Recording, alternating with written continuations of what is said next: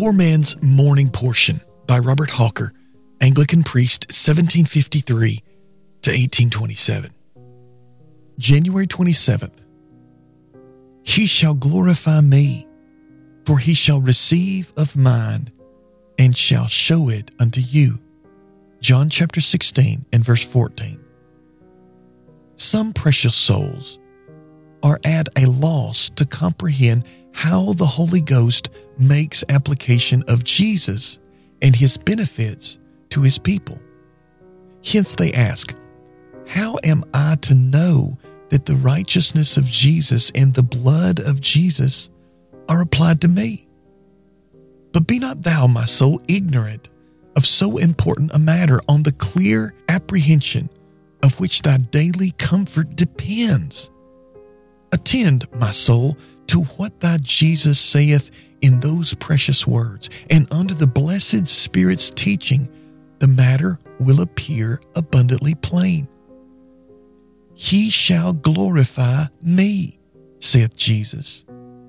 And doth not the Holy Ghost do this in every believer's view when he gives the soul to see that all that vast extent of redemption blessings which the Father treasured upon his dear Son for poor sinners flow immediately from Jesus?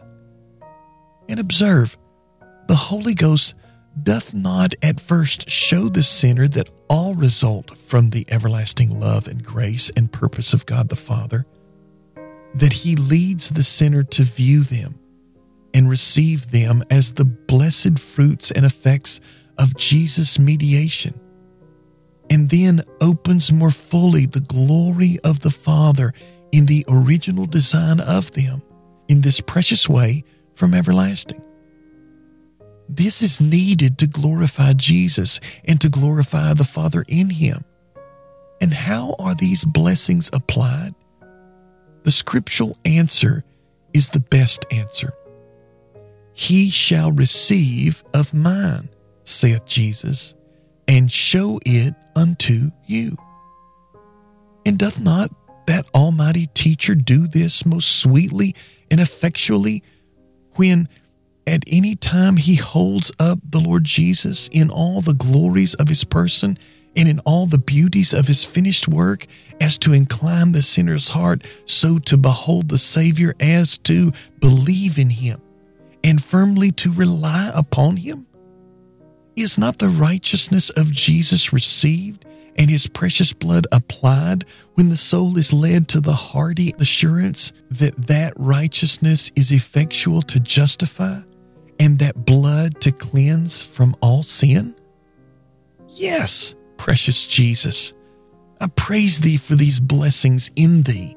I adore thee, thou Holy Spirit, for thy divine teaching concerning them, and I glorify thee, thou Almighty Father, for thine abundant grace and mercy in the gift of thy dear Son.